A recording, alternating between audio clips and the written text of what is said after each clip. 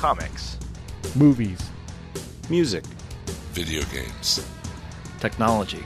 Blu-ray. Television. This is the HHW LOD Podcast Network. The PKD Black Box is a proud member of the Comics Podcast Network. This is the PKD Black Box, episode 47.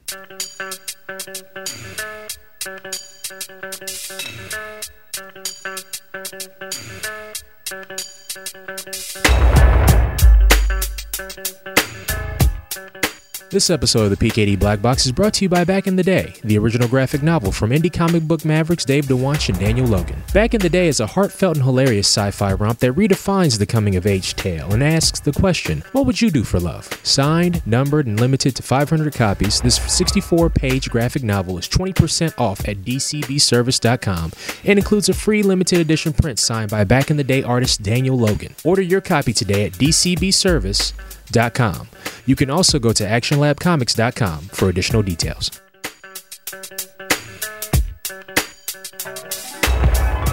Welcome back to the PKD Black Box. This week's episode, we have a special conversation with actress, creator, and producer Jessica Mills of the comedy web series Awkward Embraces. If you want to know a little bit of what Awkward Embraces is about, you can go to www.awkwardembraces.com to learn more and check out their episodes. It was a solid interview, one of our best to date. I really hope you enjoy it as we continue to celebrate women in pop culture and geek culture here at the PKD Black Box. And if you have any comments, criticism, or praise on this episode or previous PKD Black Box episodes, you can email us at blackbox@pkdmedia.com. Once again, that's blackbox@pkdmedia.com. And now, our feature presentation.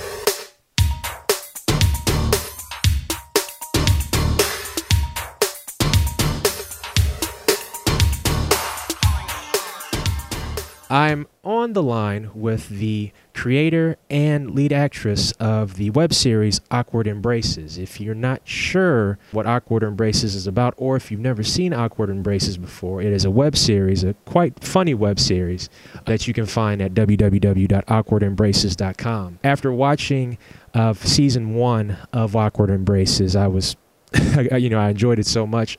I said, you know what, if we're going to do have a month dedicated to the ladies, we have to have Jessica Mills, creator and lead actress of Awkward Embraces, on the show. So, Jessica, thank you for being a part of the show. Thank you. I'm excited to be here. Oh, wonderful. Absolutely wonderful. Now, for those that don't know about Awkward Embraces, can you give a brief synopsis of the show? Yeah, absolutely. It's basically the dating misadventures of a geeky girl and her two best friends. They're not geeky at all, but they do their best to try and help her out, and they just get into one awkward situation after another.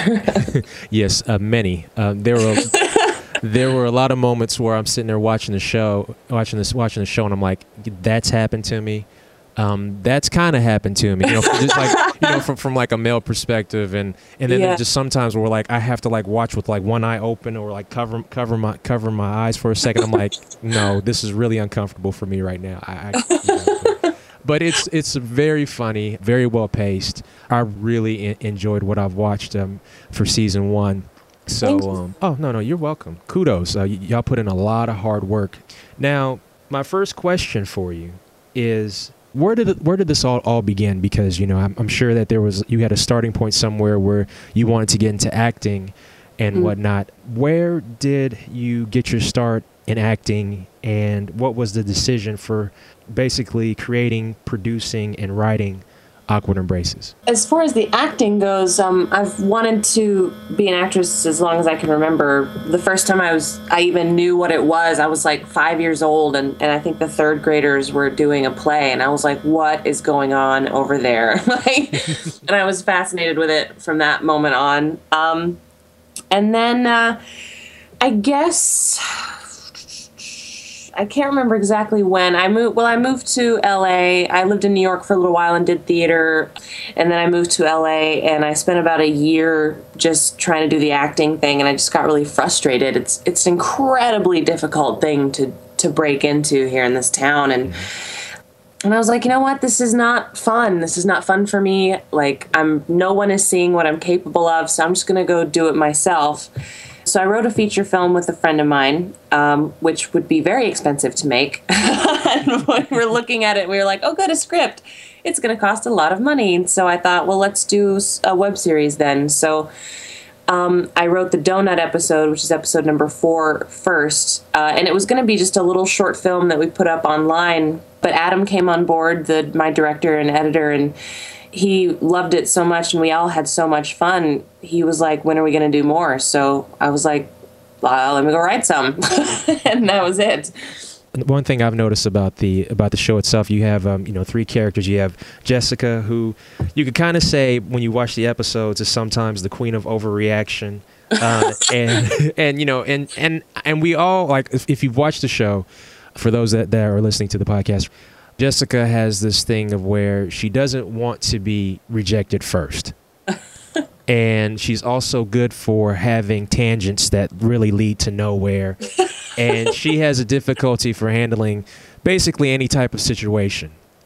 And you also have Candace, who is Jessica's, really close friend. That's just that friend that's just always there to help, and sometimes a little bit too much. And then you have Lindsay, who is basically a straight shooter and is also very comfortable with herself, very, very comfortable with herself, and is just, quick to, say what's on her mind and has no problems talking about sexuality as well. So it makes for a very interesting cast when you watch the show. How long did it take to build that chemistry for the series? Well, Candace and Lindsay and I all went to college together, actually, years ago. So they're incredibly funny. So of course I wrote the first script with them in mind. And I know the day that we shot it, it was very awkward at first because we were filming the part where I'm telling them the story and we're supposed to be having this back and forth. And the first few takes, it was incredibly awkward. And then I was sitting in a chair across from them or something. And I was like, I'm just going to get on the couch with them. And I was like, maybe we should improv a little. And they were like, yeah. So then we just start going back and forth and improvising. And then it was then the magic happened because those girls are so funny and they say way funnier things than I write. And that was pretty much it. We pretty much found our groove then. When things like Donut Girl or the comparison between a redwood tree trunk and a vagina are mentioned, and when you can get a dude to blush or laugh out loud for something like that, you're doing something right. So, so kudos, definitely. That Redwoods line was completely improv from Lindsay. Brilliant.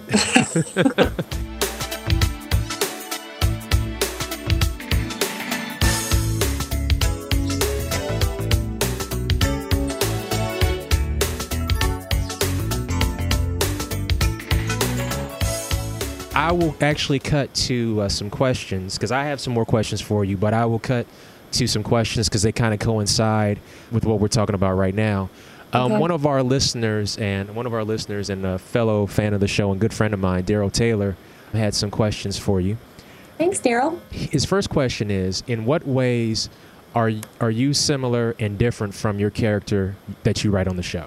I'm equally as nerdy as she is, that's for sure. I'm extremely nerdy. I really am fairly awkward and I'm a lot better at covering my awkwardness than she is. I can go and pretend not to be awkward, but I really actually feel as awkward as she looks all the time.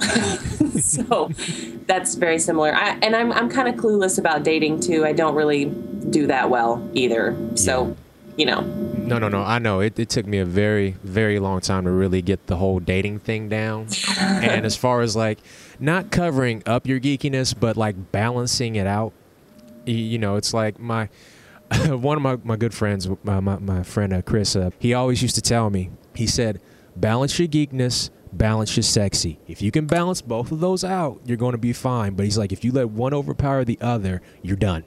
Wow. And I'm like, well, that sounds real smooth coming from you because you're doing all right in life. He was like, yeah, I know. But he's like, I'm just trying to pass this along to you. I was like, dude, you just can't tell me a statement. I need a book. All right, I need a book. He's just like, it will just come to you on your own. And it was like probably like around the time I was like 25 or 26.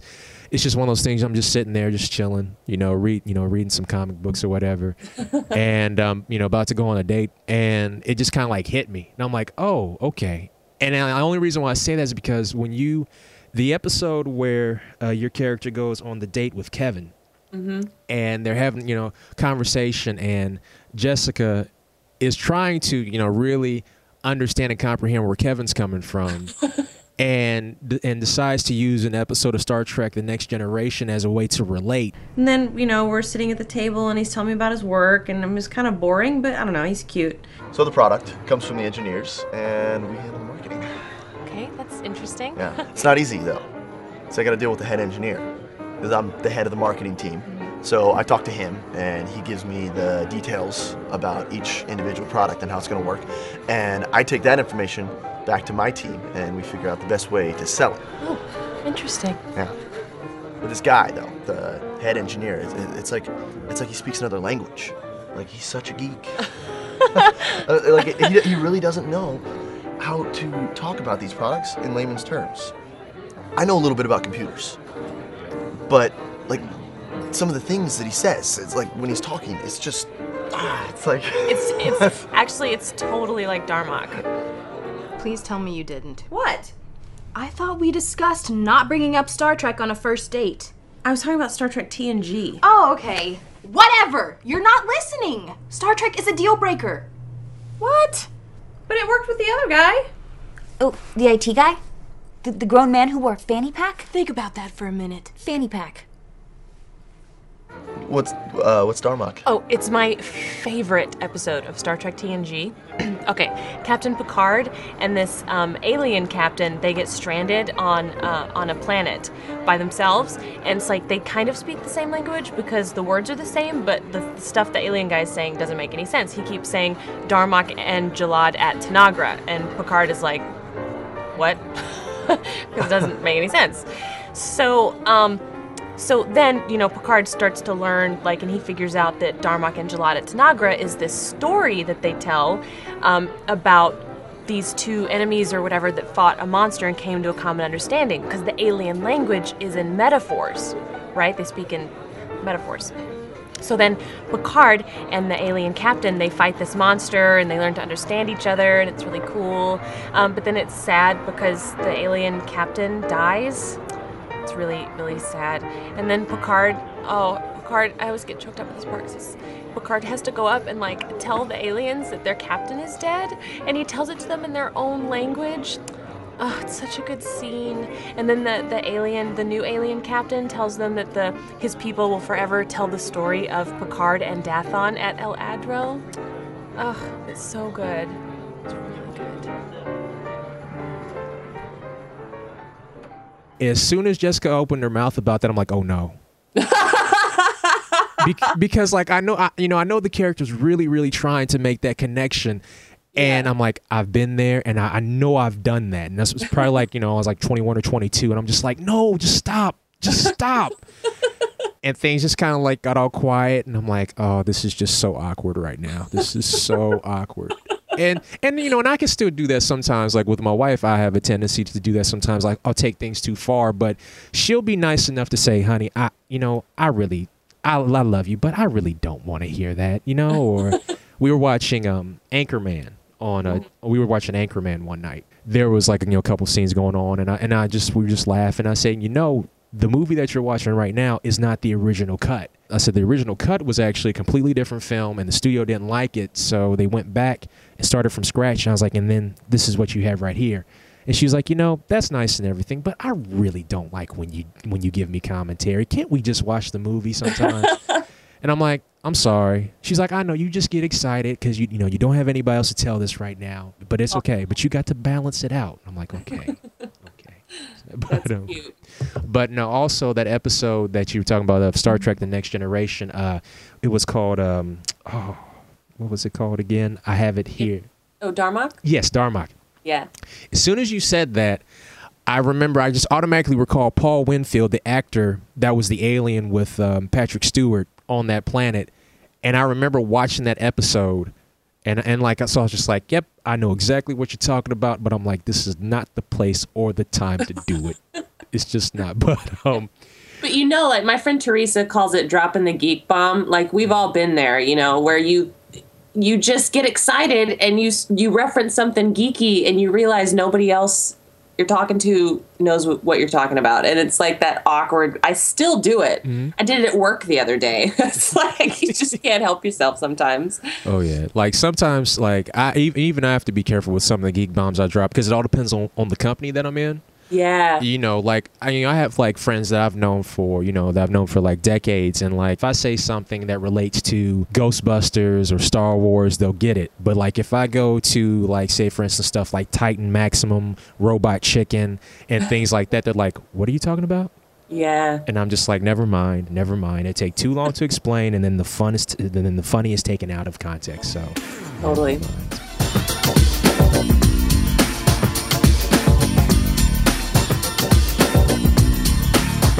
Oh, let me get back to Daryl's questions. Daryl's second question is, who are some of your inspirations growing up that got you into acting and writing? Well, my mom is a writer, so I learned everything about writing, I know, from her, for sure. She was a novelist when I was growing up, and now she's a political activist and a blogger. She's brilliant. As far as acting goes, Robin Wright has always been my just absolute... I mean, of course, I saw The Princess Bride like 8 million times in a row when I was a kid, but I would see her in other things, and she's one of those actresses that, like, she can just disappear into a role and you don't even recognize her. And she's not like Robin Wright, the big, huge star. She's an actress. Like, she'll do so many different kinds of roles and just completely disappear into it, and I love that.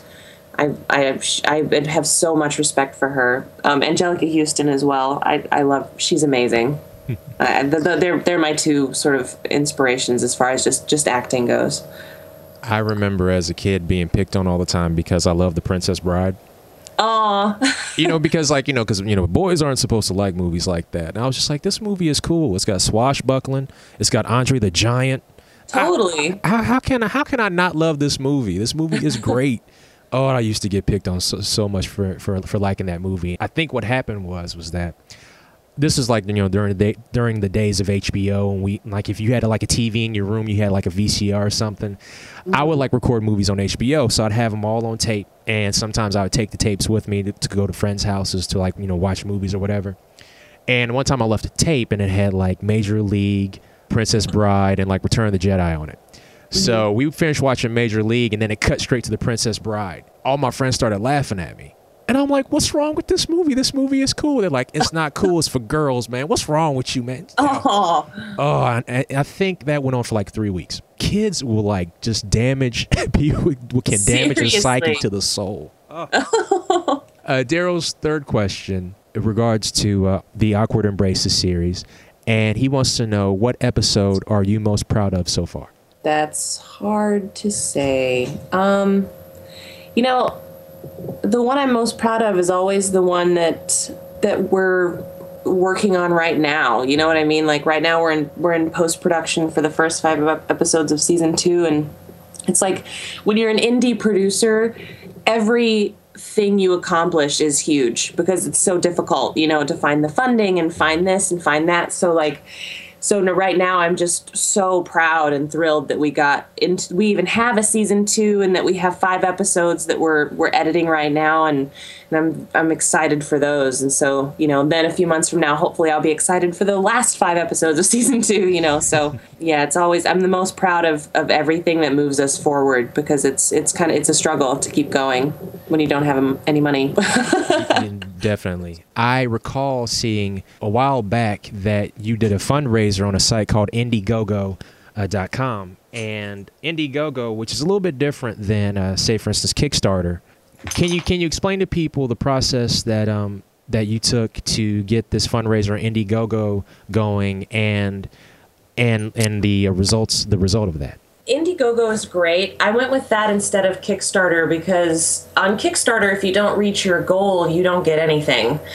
And I was pretty sure we weren't going to reach our goal, but I wanted something. I wanted to at least, like, if we only shot 1 episode for season 2, I at least wanted to do that. So I went with Indiegogo, and they're a great company. I really liked it. As far as setting up the, I talked to a lot of other people I knew that had done Indiegogo campaigns and got advice from them, like, how did you do it? What was your process? And then you come up with the little VIP perks, and you do your little write-up, and then you release it out into the world. And then it was a month. The one we did was a month, and every day it was like post, repost, email, beg, just like please, please.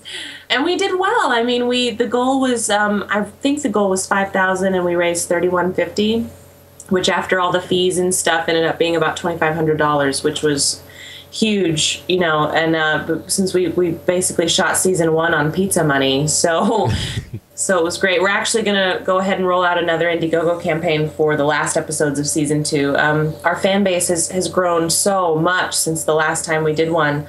I'm hoping we can raise more money and get season 2 finished up. One thing I'm starting to notice now more than ever, and we've talked about it on this show a number of times, the way people consume media nowadays, we're no longer slaves to the television. Absolutely. And the way we consume a television show, a web series, which I'm almost to the point now where I feel a lot of web series, depending on production quality, you can really say that they're TV series. Right. And so it's a really big deal. And it's just the way we do all this now, it's completely changed the game, because like as far as television goes with like their ratings, and so dependent on ratings, people don't watch programs immediately when they come on. And they need the convenience that, like, say for instance your series and like all these other web series that have taken over the internet, really helps to constantly bring people back, and and get people to dang it, I keep losing track. See, my inner geek is killing me right now.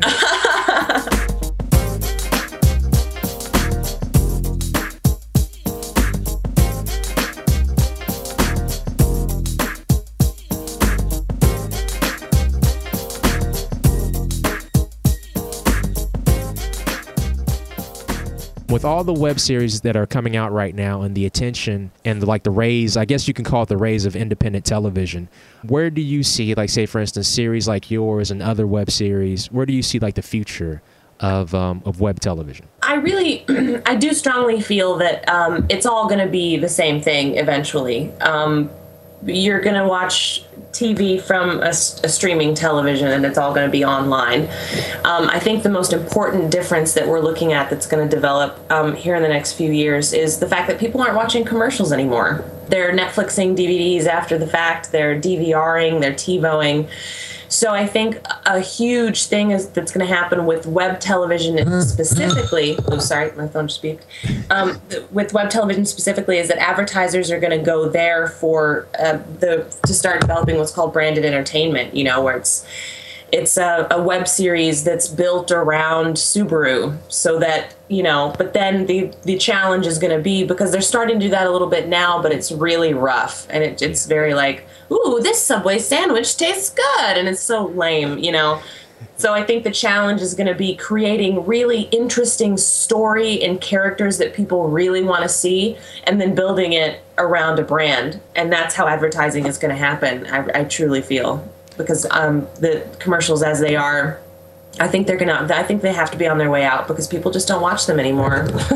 One thing I've also noticed is that with y'all using Indiegogo, I also think that not only are commercials going to be pretty much non-existent, but depending on, like, say for instance, the size of the crew that you have that makes series such as Awkward Embraces, and depending on your budget, if it becomes to a point where people that watch the show, like, say for instance, like either donate, or say for instance if a company like sets up like a payment plan saying that if you pay this, you'll receive this at season's end, or or have like a season package per se, something that's affordable and something that won't put out a viewer. I think that would be something that may possibly happen in the future as well. I know that some studios have tried things similar to that, as far as like on the music side, or way back when, before iTunes just basically took things over, because they started off the right way, whereas music studios and things like that had awful paywall systems, very stringent or stiff formats. The media wasn't portable. You couldn't, put it on other devices, and it was just really bad. And the quality was poor. Whereas nowadays, the quality on these shows are great. On a lot of these series are great. And the accessibility is so much better. I just see like web television. This is like the continual new era of media where it kind of takes us back to like way back in the day, like where you had entertainers that also had real jobs. Mm-hmm. And then when things actually blow up the spot, then they can make that transition, and that becomes the full-time job. Like, cause like way back in as my younger brother likes to call the olden times, you had professional athletes that at the end of the season, worked in factories. You had a lot of entertainers that not only were actors and actresses and whatnot, but they may have served in the military, they may have worked in a factory, they may have worked in a department store. It was so dual fold, and I see that happening more now because people are hustling to try to make their dreams come true, and they realize that not only you just can't make a web series and say, okay, here comes the money. You have to maintain a job too. Yes. And I apologize if I break off on tangents. Sometimes I'm known to do that. So if I do that, please just stop me. I do that plenty too. It's totally fine. Okay, cool. I'm glad to know that I'm not alone on that. So.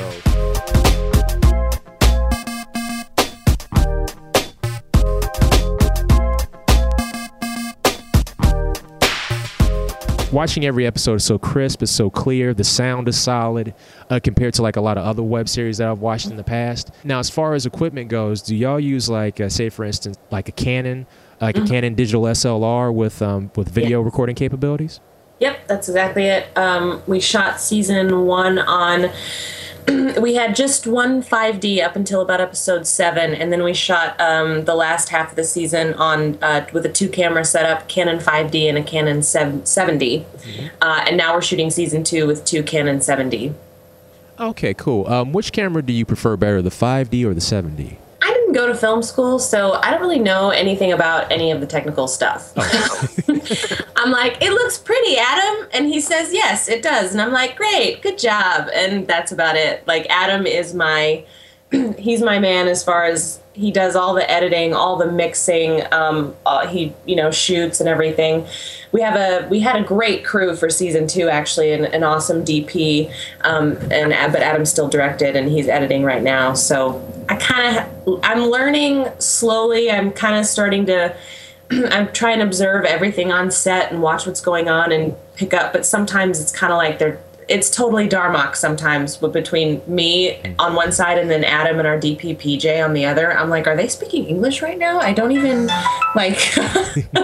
So it's a very steep learning curve for me, but I'm catching up slowly. Oh no, that's cool. Like, I've been curious as far as like when people produce these shows and put them together, like what type of equipment's used and things like that. So that's just like one of those inner geek things. You're trying to make that understanding. So no, that's cool. I got very lucky when I found Adam, for sure. He's brilliant. So I'm so happy I was able to be like, go make it happen and make it look pretty. And he was like, cool.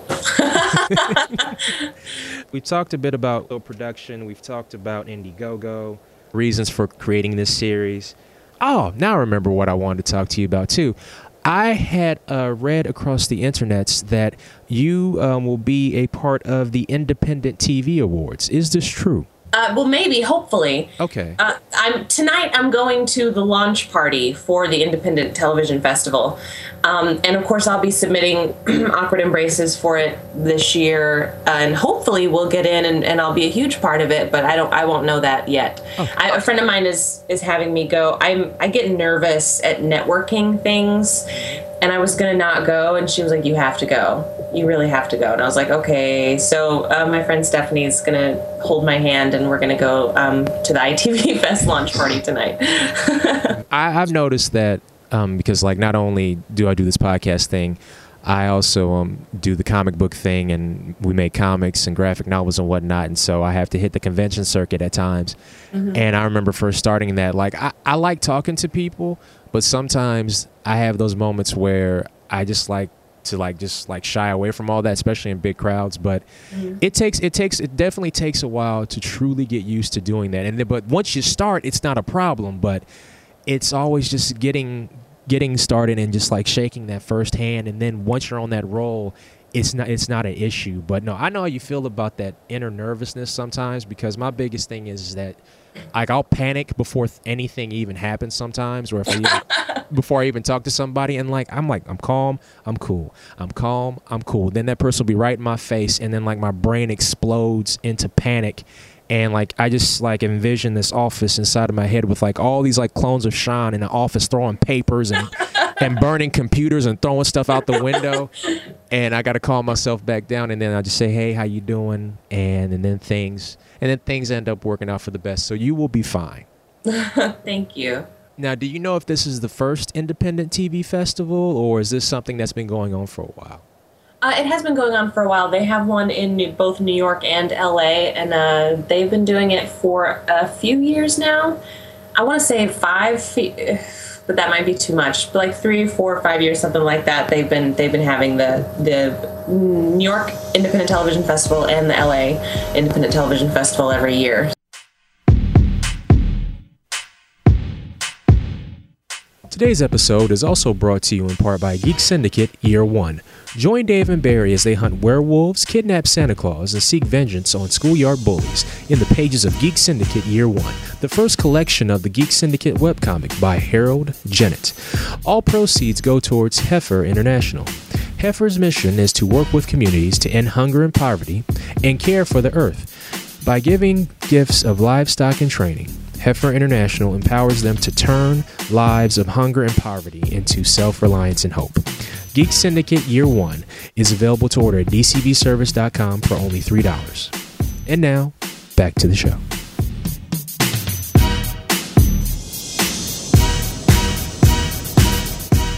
You are a big Star Trek fan, I take it? Yes. Okay, alrighty. I have seen some people across like forum boards and internets and Twitter and stuff like that ask you about Riker versus Solo. And because like if you're a big Star Trek fan, I understand all about Riker, and I don't know where this Riker versus Solo question came from, but I need to ask, I guess, in a battle between Riker versus Solo, who do you think wins?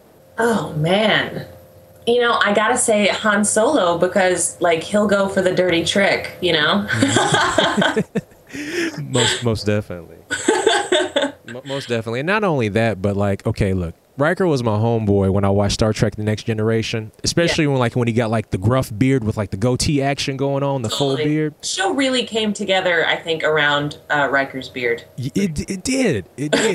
Because like when he had like the baby face, he looked all thin. I'm like, and the show was all weird and not very good at that point. And then he got the beard, and all of a sudden the show was fantastic. Yeah, exactly. He got the beard. He kind of got like a little thick. He was like, all right, I'm ready to scrap. And I'm like, okay, I'm cool with that, because see, like, you know, Picard's a little dude, and like you can't have like another little skinny dude, you know, next to another little dude and expect like the Enterprise to be the shit. I'm sorry. I'm like, I can't co-sign on this. You know, I don't believe it, but when he got that gruff beard, I'm like, okay, it's action hero time. I'm like, I can deal with this.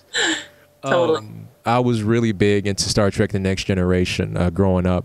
I remember I always made excuses for like the first season and a half because, yeah, the production values weren't the best. Right. It wasn't very well written either, unfortunately, I hate to say, the first season. Yeah. No, and I agree, and I wasn't really a fan of Tasha Yar, but then they got rid of Tasha Yar, so I was like, okay, this is getting kind of better. But then they brought her back later in a different way, which was kind of cool. That was a great episode. Yes, it was. And then it made me say, I wish they would have never got rid of her in the first place. I know, right? Like, why didn't y'all do that in the beginning, and I'd have been cool with it? Exactly. You know, but I'm so glad they got picked up for a second season, though, because they just made magic after that. Like, it's just such an incredible show. And I always tell people, like, please just suffer through season 1, because you will love it after that. I promise. Oh, and it's the truth, though. It's the truth. Yeah. But see, that was the great thing back then about syndicated television. Mm-hmm. Syndicated television saved shows like Star Trek: The Next Generation. If STTNG was on a network, that probably would have been done by season 1. Oh, yeah. Absolutely. But yeah, it's just it's amazing all the things that spun off from Next Generation. Because I was a big fan of Deep Space Nine, and because Avery Brooks is my homeboy, he's like one of my favorite actors ever. Oh no, he's just a great actor. I love him. and I just remember watching the first episode of DS9, and Benjamin Sisko's like just internal hatred for Picard, because when Picard was a Locutus, and basically was responsible for killing Picard. I mean, not Picard's, but Sisko's wife. And like, and then just that internal anger just like stayed with him for the longest time. And like the tension between the two of them, when they were doing their thing on screen was just awesome to me. Yeah. But my feelings were hurt the way that DS9 was basically how it ended. That I didn't like. I think I'm going to do, for the listeners that don't know, I'm doing a TNG rewatch. I took like a 4-year hiatus from it so it would be fresh. And I'm watching from disc 1 all the way through the very end right now. And I really want to jump right to DS9 after, because it was so long ago that it was on, and I lost track of it because I got busy. I was in college and everything, during the last season. So there's so much of what happened there that I don't even know. So I'm excited because I remember I loved it in the beginning. So I'm excited to go back and rewatch it and see if I like it as much as I did when it was first on, and see what happens. Like, I missed so much of the whole last section of DS9. I just remember like the first couple seasons were cool. Then it had like this little dead point for a while where it wasn't that good. But then like they just said, you know what? Screw it. We're just gonna like open up all the floodgates and do all these cool things like the Dominion, and then they brought Worf on, and then the Jem'Hadar, and they just did all this crazy stuff, and the ratings still weren't great. I'm like, how are people not watching this? If you watch the series finale for DS9, like I just remember being upset at how it ended, because it pretty much just said, you know what, we're not going to really incorporate these cats into any movies or anything, and so let's just shut it down. It was a good series finale, but how it ended just really irked me. So because Benjamin Sisko is my homeboy. As far as the movies go, because we've never talked about any of the movies on our podcast before, and as far as the films themselves go, because First Contact to me is awesome. Yeah. The two after that, Insurrection and Nemesis. Yes. Yeah. I really try. I watched those not that long ago. Oh, you know what? My mama told me I can't say nothing nice. Don't say nothing at all.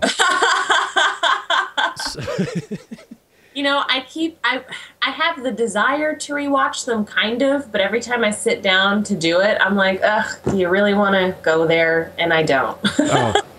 A Nemesis was on not too long ago, and I said, you know what? When I watched it at the movie theater, I said, you know what? Maybe I was just in a bad mood, and I just wasn't feeling it that day. So let me just watch it right now. And I started watching it, and the first thing I noticed about Nemesis was that the Enterprise, the set for the Enterprise, the bridge, it looked like they were in an apartment. It was so small. I'm like, the bridge is never, ever small. Yeah. Even in the original Trek series, the bridge was, wasn't the biggest thing in the world, but it still looked big. See, now I'm getting my geek on right now. See, I'm not controlling it right now. I'm just letting it all out. But the bridge in Nemesis was so small. It's like the camera didn't even have to like move left or right. It's just like, just leave it right in the center. We're good. And everything, it was like a highly produced television episode.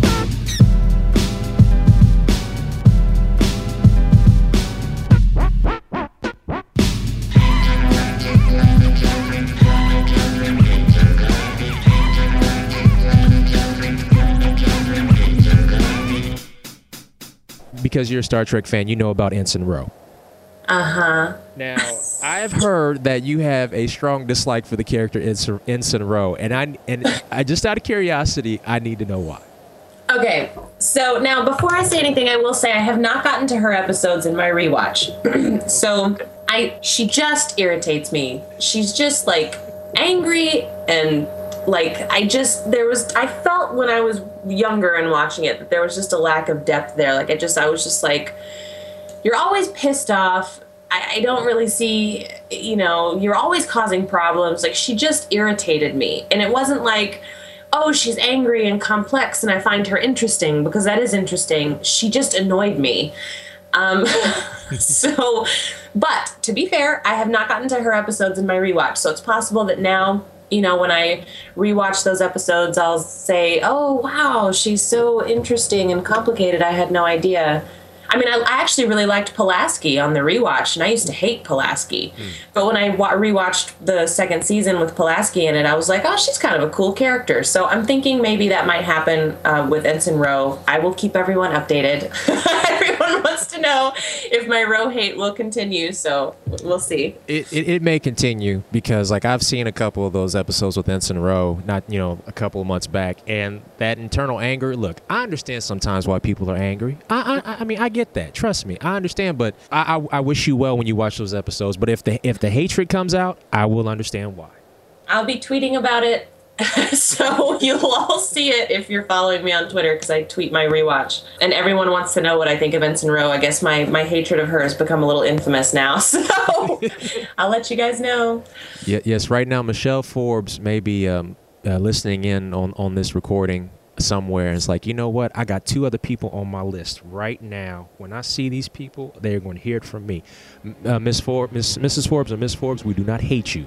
No. So no, we get nothing but love for you, but Ensign Ro is trifling. So that's all we're going to say about that. We're going to leave it there.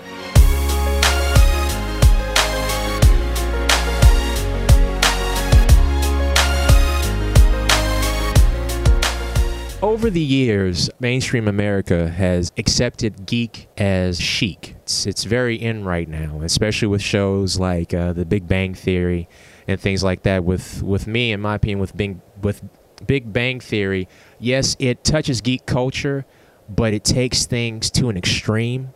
Yeah. I was just wondering how you feel about Hollywood and their way of presenting geek and pop culture type characters to the screen. Well, I still think there's a problem. I was discussing this with some of my geek girlfriends just the other day, that there's still this idea that girls aren't geek consumers in the mainstream, like Comic-Con and geeks and all that stuff. It is very mainstream, but it's still very, like, they're still aiming pretty much towards the male audience. So geek girls were kind of like, hi, we're here too. Like, we love this stuff too. And there's still sort of this, they had a Geek Girls Exist panel at SDCC last year, and I hope they bring it back again, because it's kind of that, that's kind of where I think of these things, because it's kind of mainstream for guys to be geeky, but actual geeky girls is still, there's girls who play geeks on TV, but there's not a lot of actual real geek role models, And I also look at it from, like, say, for instance, from a consumer standpoint. Mm-hmm. What I've noticed is, perfect example is toys. There's still that stereotype of boys like action figures and girls like dolls. Mm-hmm. Now, as us in the black aisle. Exactly. And it's one of those things where like, I know from not only working retail a long time ago, but now I notice it even more when certain toy lines come out, or certain movies come out with their own toy lines. Female action figures are completely just disregarded altogether. With the exception of, like, Star Trek. When the Star Trek reboot happened, there was an Uhura, and I cannot believe I said that around the first try. Thank you, Jesus. But perfect example is Tron Legacy. I was at a local Toys R Us right after Christmas, and there was a little girl, and her parents took her to see Tron Legacy, I guess, and she went running down the aisle and found, Tron toys, and she was, screaming to her mom and dad to come here and look, and she started looking for the character, I think his name is Quora, that's played by Olivia Wilde, and she wanted that action figure so bad. And so she's screaming to her parents to come here and help her look, and they keep looking and they can't find one, and then the child looks at the back of the box and doesn't see that figure on list of figures. And she was heartbroken. And the same thing happened a while back. Cartoon Network used to have a series called Secret Saturdays, where they gave an action figure to every character but the female lead. Really? Yeah.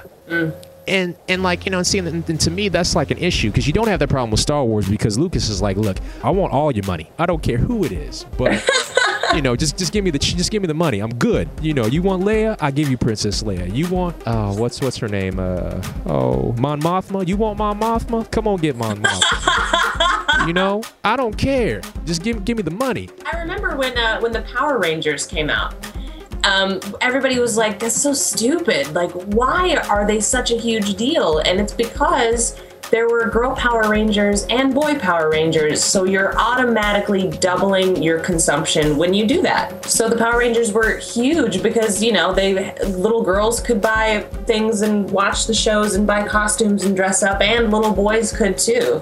I don't understand why they haven't quite caught on to that fact yet. You know, consumer-wise, it's smart to include more people. Because the more people you include, the bigger fan base you have, and that's like, from a business standpoint, that's more money in your company's pocket. Yeah, and it's just that you just have to. They just have to realize that women and men are completely well-rounded. You know, I get very irritated when people try and fit me into a slot, which is a huge part of why I started doing my own thing in Hollywood. And, and so I hate that, like, idea that girls aren't really into geeky things, or, they don't really game, or this or that. It's just ridiculousness. Oh, extreme ridiculousness.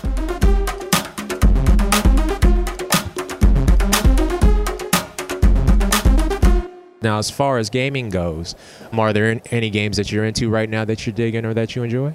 I wish I could be a gamer, but I'm so super busy. Plus, I have a problem. I get addicted to, like, the old school games, like Super Mario and stuff. I will play those for hours, but I don't. And I have when you give me the first person shooters, when there's like people behind me and in front of me and to the side of me, and I have to, like, lift up the gun and turn my head and walk, and there's like a trigger and a button and a joystick. Like, I can't deal with it. I can't. It's so confusing, and I can't keep it all straight.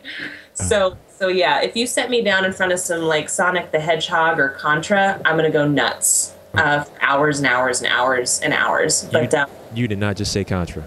I did say Contra. Oh, you've got me so hyped right now.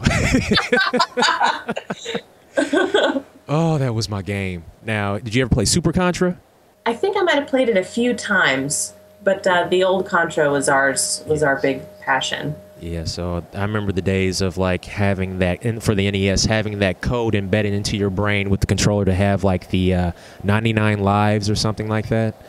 Up, down, left, right, BA, select, start. There you go.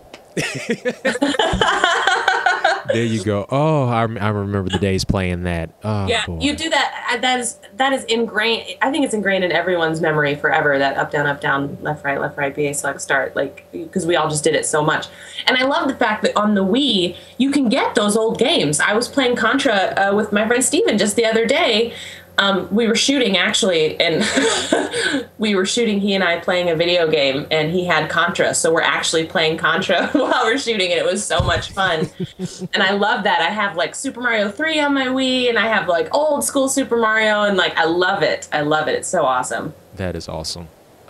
Old school NES gaming, boy. I remember those days of just, like, having that box, having that gray and off gray box, and that puppy would overheat. Yep. We did not care. We would blow into the cartridges. We did not care. If you blow in it, it would work. I don't know why, but it would. Oh, they knew what they were doing when they made that thing. They got everybody hooked on that. I remember those days where we would just go home after school, play Mario, play Contra, and I would always try to convince my friends to play Excite Bike. Yes. And no one would play. I'm like, I want to build a track. No. I know. I want to. Yeah. Oh, go ahead. I'm sorry. Go ahead. When I was a kid, I didn't want to actually play Excite Bike. I just wanted to build the track. So I would try and build the most impossible track I could for my brother, and then he would play it. So that worked out really nicely. Yes, and I would be one with the quickness to overheat my Excite Bike engine every time. Overheat, then they pull me to the side, and I'm waiting. I'm like, all right, well, I've already missed the time requirement. We're done. Reset. But see, I was bad. I was so bad for, like, playing the games that everybody hated, and a lot of the games did suck, like Wrecking Crew. I played that one. Be glad. It's like a bad version of Mario, but it deals with, like, construction. It's bad. But as a kid, I thought it was all construction. That's awesome. It's not awesome. It's not. It's bad. And I'm sure if you like do a Google search or Wikipedia, I want to say it's called Wrecking Crew. Yeah, just leave it be. You'll be better off for it in the long run. I played a lot of bad Nintendo games. Okay, well, besides like the NES and Star Trek, what other things in like geek culture and pop culture do you enjoy? Doctor Who. I love him. I love it. I'm crazy obsessed with Doctor Who. And of course, Joss Whedon, like the whole Joss Whedon verse, Buffy, Firefly, the whole thing. I even watched Dollhouse all the way to the end. God, I mean, I have this joke that if it's got spaceships and or magic in it, I'm totally on board. I read fantasy novels.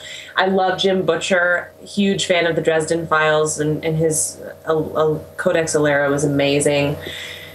I loved comic books when I was a kid, but I have fallen out of it because I can't afford to buy them. They're kind of expensive. Mm-hmm. So just last night, some friends of mine were like, we'll loan you books. And I'm so excited because I have Fables and I have the first 3 Last Man series, and I cannot wait to get into those. I do love comic books.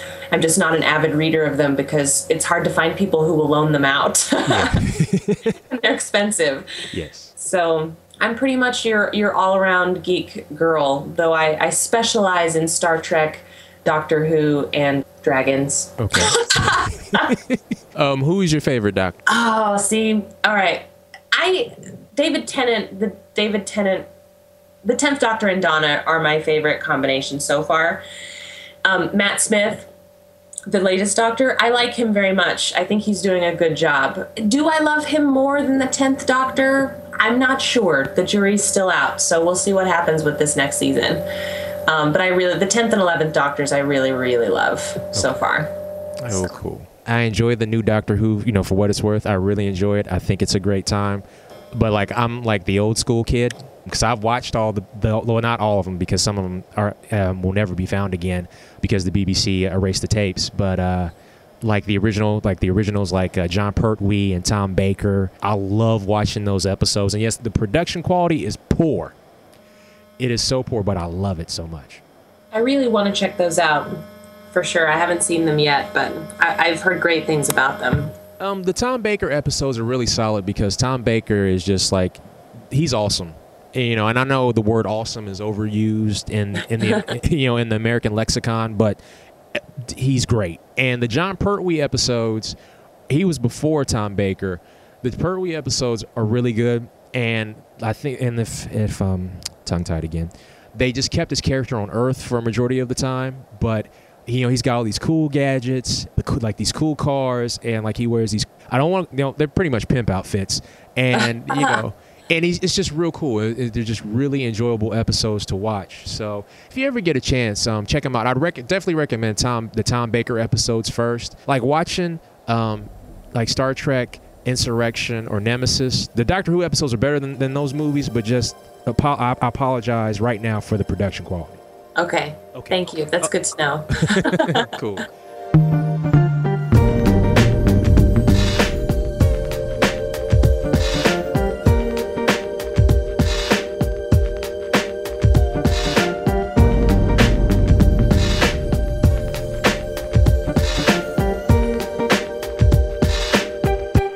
You have said that season 2 is underway. Well, the first half of season 2 is underway. Yes.